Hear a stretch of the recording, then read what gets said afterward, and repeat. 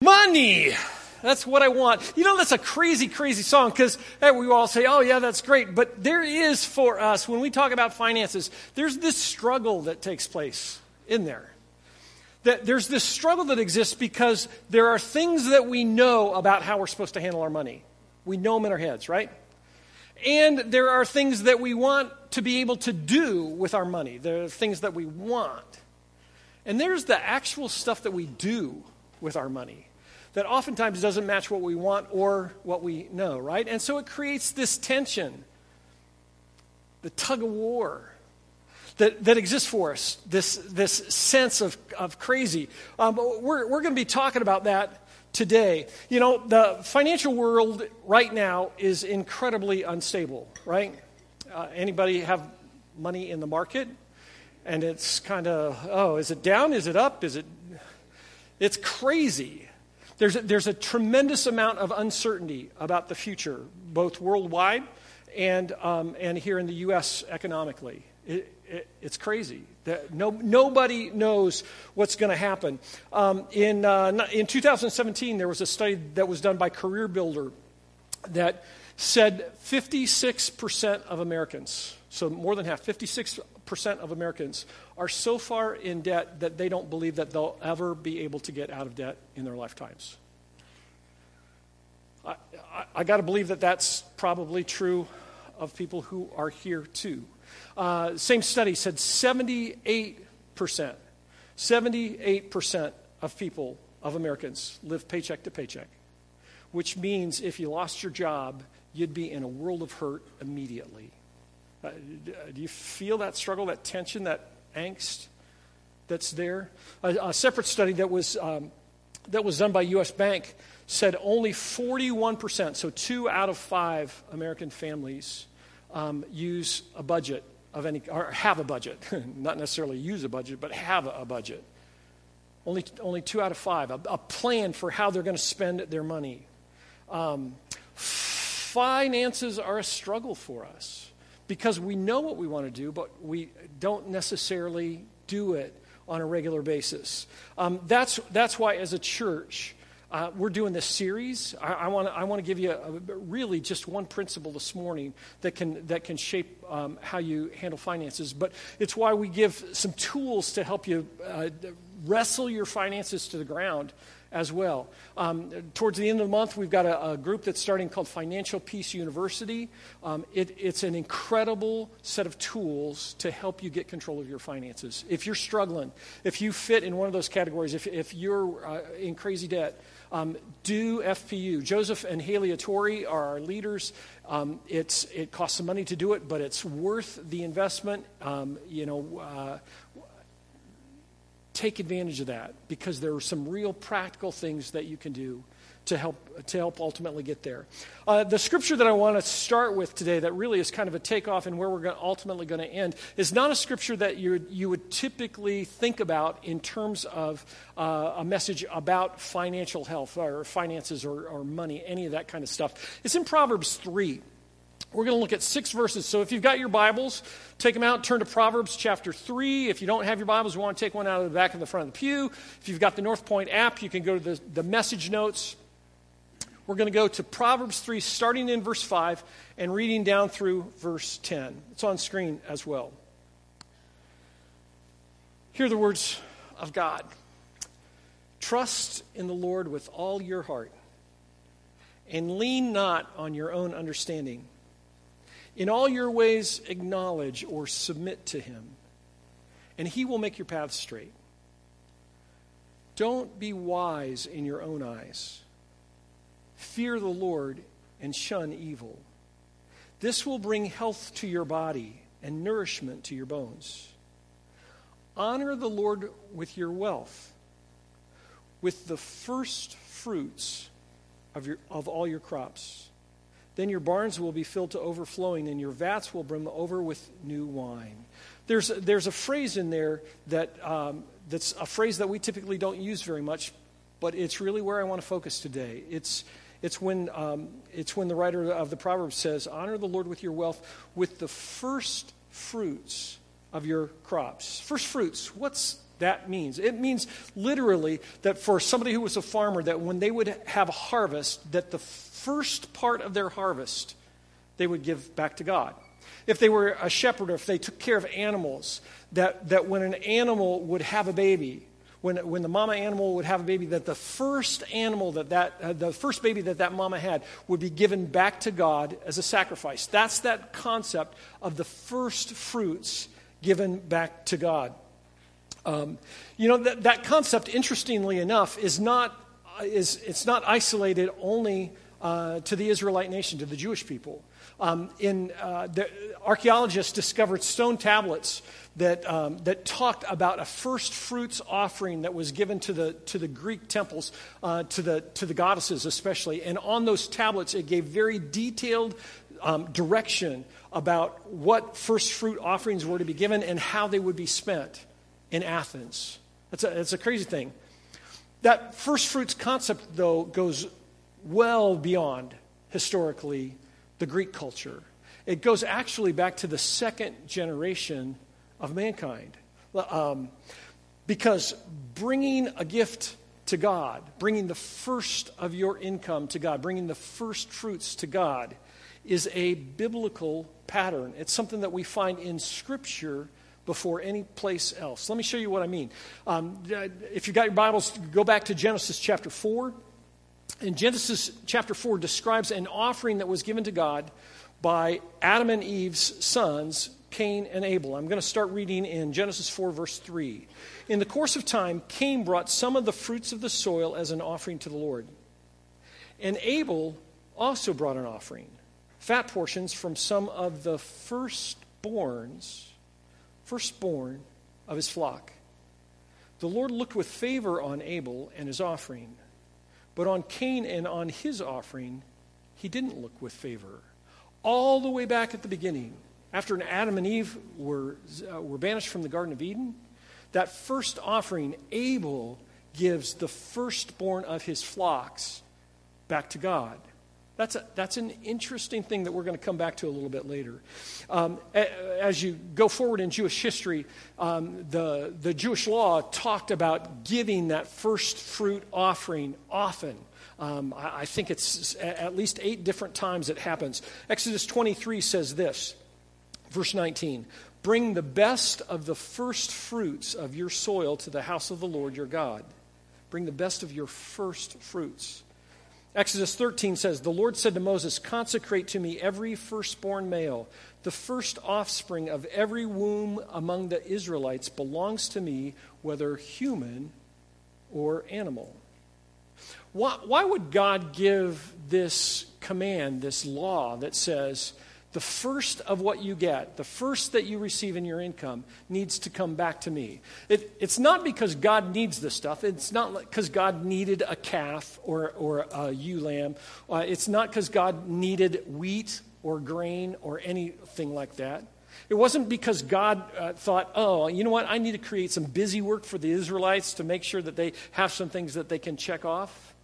Here's why I think God gave that law, that instruction. It's because every animal procreated. Every animal that was born because of God's design. Every tree that gave fruit, every crop that was put into the ground that grew up and created a harvest, that happened because God was the one who provided the soil and the sun and the rain so that could grow. That first fruit offering was there to remind the Israelites, and I think to remind us, that everything that we have comes from God. Bringing the first to God is a pattern that we find in Scripture. Exodus 13, a little bit later in verse 11, says this, "After the Lord brings you into the land of the Canaanites and gives it to you, as he promised on oath to you and your ancestors, to Abraham and Isaac and Jacob, you are to give over to the Lord the first offspring of every womb. All the firstborn males of your livestock belong to the Lord. Redeem with the lamb every firstborn donkey, but if you don't redeem it, break its neck. Redeem every firstborn among your sons." God says through Moses to the nation of Israel, you know what? Firstborn of everything needs to come to me. Unclean animals, you know what? If you don't want to redeem it, if you don't want that animal back, go ahead and kill it. It can't live. But if you do want it back, you can offer a clean animal, a lamb or a bull or a goat. You can offer a clean animal in exchange for that unclean animal, an animal like the donkey. In the Old Testament, though, the firstborn had to be sacrificed or redeemed. That was a part of the law. Numbers 18 clarifies that. If you want to do some work later today, read Numbers 18, and it talks about this offering of the first fruits and the firstborn. If you were here 2 weeks ago in the Christmas messages when we talked about better than empty, and we talked about Mary and Joseph bringing the baby Jesus into the temple courtyard to Simeon, they came so that they could offer a sacrifice to redeem their newborn son, their firstborn son. They weren't rich. They couldn't afford the 5 shekels of silver that Numbers 18 mentions. And so they were able instead to offer an offering of 2 doves to redeem Jesus, because the firstborn belongs to God. God said that something that was clean could be sacrificed for something that was unclean. That's not a law for us. Let me be clear about this in this message. We don't live under the law. I'm so grateful that Jesus fulfilled the law. So we don't have this burden that comes with us of doing that. But there's a principle here that I think shapes for us what's first in our life. The Israelites brought their first fruits to God to recognize everything that they had came from Him. As I get going in the message, let me take just kind of a side path, a rabbit trail for a second, and talk about some terminology that I discovered in working on this message. In Scripture, it talks about bringing your offering to God. But for me personally, when I talk about the offering here at Northpointe, I talk about us giving our offering, right? I say, if you're going to come give your offering, do it this way, that kind of thing. But in Scripture, particularly in the Old Testament, there's a couple of passages that talk about bringing your offering. I want to challenge you to think about bringing your offering to God rather than giving an offering to God. What's the difference in those two terms? If I'm heading out of town and my car's just going to sit at home, and Chris's car is in the shop, and I give my car to Chris, I loan my car to Chris to drive during the time that I'm away, that's a cool thing, right? I've got the resources to be able to do that. I can bless him with that. So he's driving my car. So when I get home, what happens? Does Chris come in my office and say, Rick, I have a gift for you. There's this white Buick Lucerne outside, and you can have it. I'm giving it to you. No, he doesn't say that at all, right? He's bringing back to me what was already mine.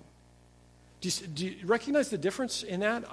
It's subtle, but I think it's a big deal. When we bring our offering to God, we're simply returning what He has already blessed us with. When we give an offering, man, it's all at our discretion. We choose where it goes, how much, that kind of stuff. I want to challenge you to think about bringing your offering to God. Let me show you that it's there in Scripture. Exodus 23, verse 19. Bring the best of the first fruits of your soil to the house of the Lord your God. There's that word, bring.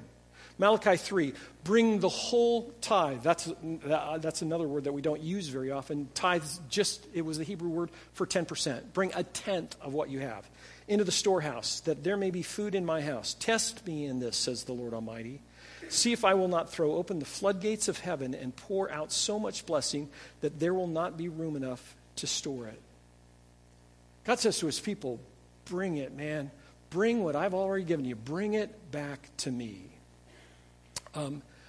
I want to challenge you, as you think about what you place back in God's hands, to think about bringing your offering, bringing your gift to God, and allowing Him to have control over that rather than you taking discretionary control of that.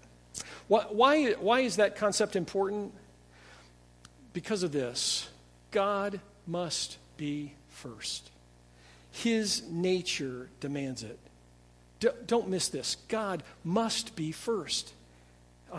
We sang in the third song that we sang this morning, we sang, our God is ever almighty. He's first. You won't share your glory, we sang over and over again. God must be first. God can never act outside of his character. Let's just talk about that for a second. God can never do anything that's inconsistent with his nature. One of the things that God can't do is change, right? God is consistent. He can't change because if he could change, he could get better, right? Or get worse. And God can't do that. God's nature never changes. So that unchanging nature, that's described with the word immutable. Say immutable. Immutable. Say it one more time. Now you can go home and impress your neighbors, all right? Immutable means it can't be changed. God is immutable. God also, as a part of his nature, he doesn't think the way that we think, right? He can't think the way that we think because we think to try and understand and figure things out, right? I'm thinking about what I'm going to do later today. I'm trying to figure out what the right path is. God never does that because he knows everything. He's omniscient. Say omniscient. Omniscient. All knowledge. Omniscient. God never wakes up and says, I've got a new thought today. I think I'm going to do this. He never has a new thought because he has all knowledge. And here's the key. Here's the key to it. God can never be second. God in his nature is preeminent. Say preeminence. Preeminence. That means that God is first. He is absolutely first above everything. Let me say it this way. If there's anything in your life between you and God, big G, that person or that thing that's between you and God, big G, is your God, little g. And God, big G, cannot exist in relationship with other gods, little g. God, in order to be true to his nature, must be first. It's who he is. So even if he's not first in your life, don't miss this, he is still first. There still will come a time that we look him eye to eye after we die, after we leave this earth, and we'll be accountable for our thoughts and actions, for our deeds, for how we live. God must be first. When we bring our first gifts of our income to him, when we bring our first fruits to him, it's because of God's nature, because he must be first in our life. You know, doing that, bringing the first, it demands faith from us. If we're going to bring our first gift, the first portion of our income to God, that demands a ton of faith. Faith that God will provide all of our subsequent needs. Faith that he'll provide everything that comes beyond that. We talked about Abel's offering, that Abel gave part of his, he gave his firstborn in sacrifice to God. Listen to what the writer of Hebrews says about that. This is Hebrews 11, verse 4. By faith, Abel brought God a better offering than Cain did. By faith, he was commended as righteous when God spoke well of his offerings. By faith, Abel still speaks, even though he's dead. Why was Abel's offering by faith? I think it's this. When Abel gave the firstborn of his flock, he was saying, I trust that God is going to provide additional animals from this mama. I trust, by faith, I believe that God is going to grow this flock, even though I'm giving the first to him. It would have been easy for Abel to say, you know what, I'm going to give after that ewe lamb has had 5 or 6, then I'm going to give one to God. After she's had 10, I'm going to give. Abel gave the first one by faith, believing that God would provide for him. What's that mean for us? I think it means that God calls us to give the first of our income to him, to give to God before anything else. When we give the first, God blesses the rest. Let me say that again. When we give the first, God blesses the rest. If you've ever heard anybody say, you know what, if you give God 10%, he's going to make the 90% go in places, go far, far beyond anything that you ever thought of. When we give God the first, he's going to bless the rest. The bank doesn't have the ability to bless the rest of your income. The credit card company doesn't have the ability to bless the rest of your financial state. The mortgage company doesn't have the ability to bless what you have left over. Only God does.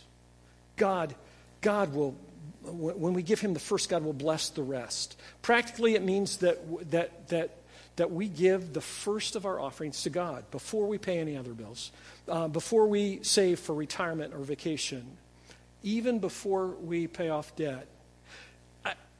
I know that sounds crazy, doesn't it? It just sounds crazy. But hear the words from Proverbs 3 again. Trust in the Lord with all your heart, and don't lean on your own understanding. In all your ways, submit to him, and he'll direct your paths. You know what? When we give God our first of our finances, when we do that first, it demands change in us. It changes the way that we do the rest of our spending, right? And all of a sudden, those things that seemed so important aren't an option anymore, and we recognize that they're not, that they're extra, that they're fluff. When we give to God first, it puts everything else in order. How do you do that practically? What's that look like? You know, if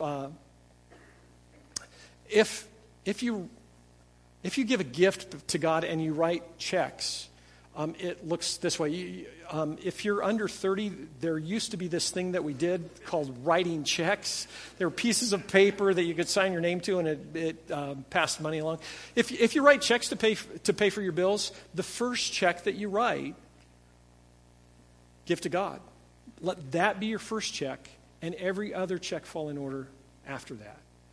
If you do cash, if you give cash to God, if you do, when you get paid, you cash your check and you go from there.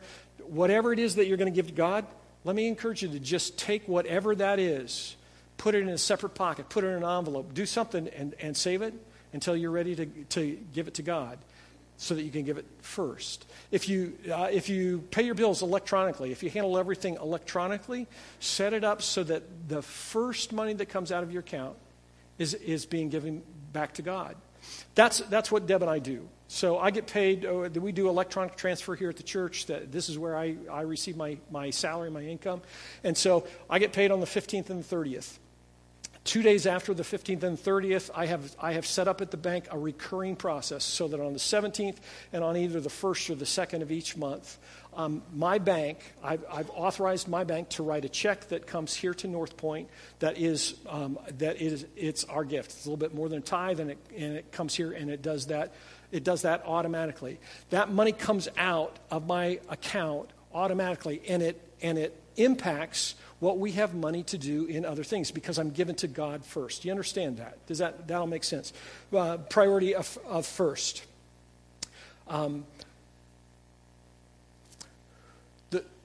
There's an interesting thing that happens as we give.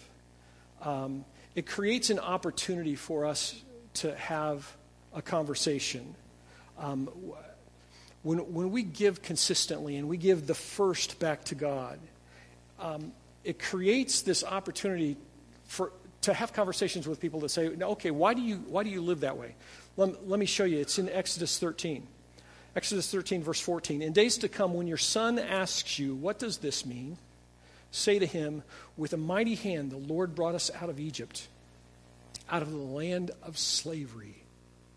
When Pharaoh stubbornly refused to let us go, the Lord killed the firstborn of both people and animals in Egypt.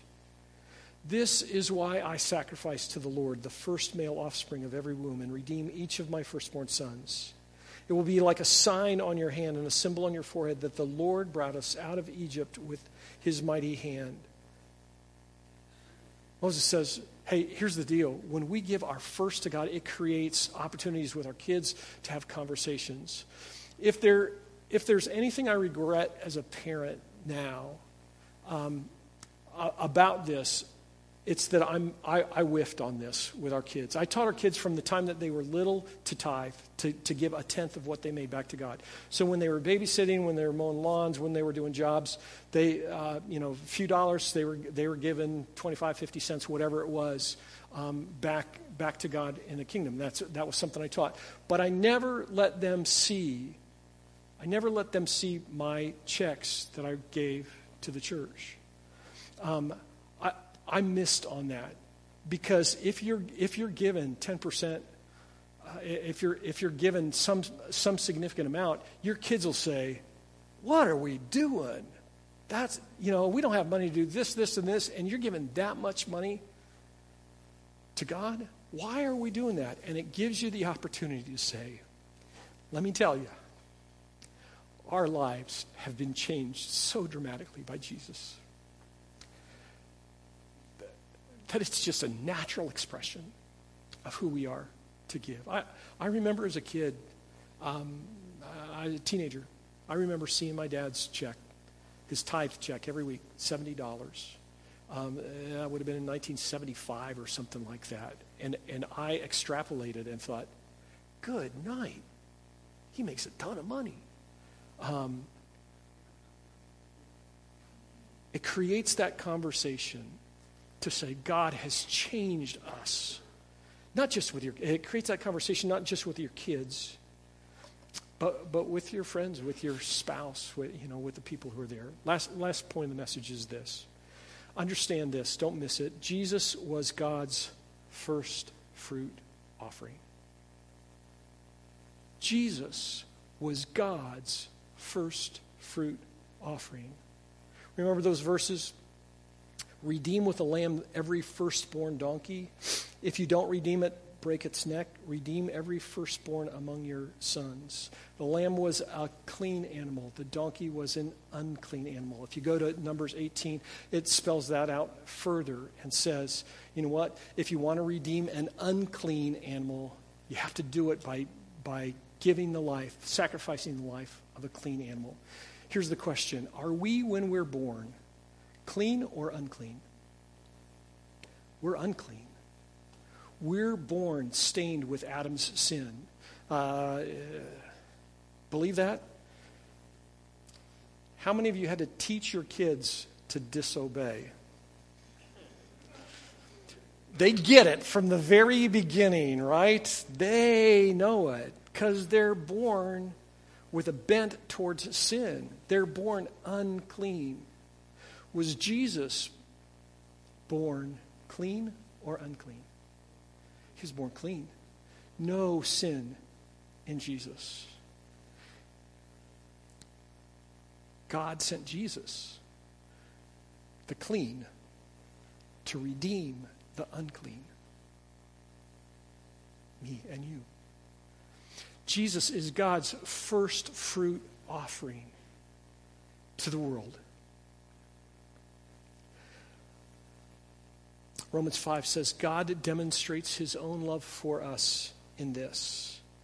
While we were still sinners, while we were still unclean, while we were still in desperate need of redemption, Christ died for us.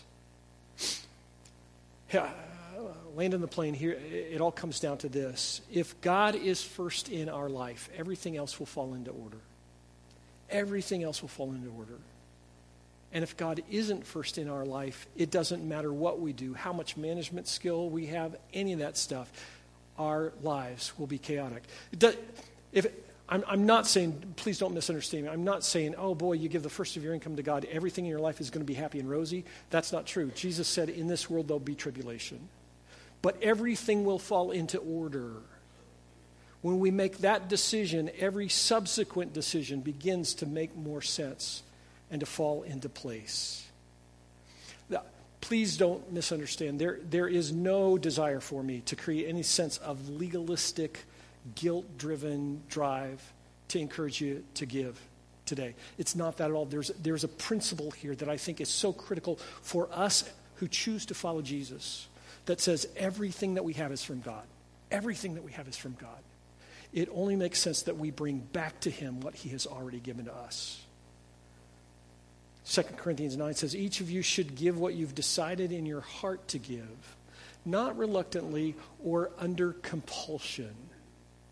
For God loves a cheerful giver. The great thing about this concept is that we don't live under law. We don't have to do any of this. We don't have to do that. But the law was there to teach us who God is, to teach us who we are.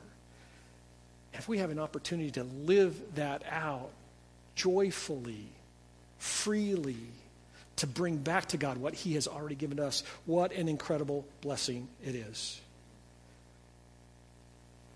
If you're struggling, hear these words from Proverbs 3 one more time. Trust in the Lord with all your heart. Lean not on your own understanding. In all your ways, submit to him, and he will make your paths straight. Don't be wise in your own eyes. Fear the Lord and shun evil. This will bring health to your body and nourishment to your bones. Honor the Lord with your wealth, with the first fruits of all your crops. Then your barns will be filled to overflowing, and your vats will brim over with new wine. What's first? God. Only God. Let's pray.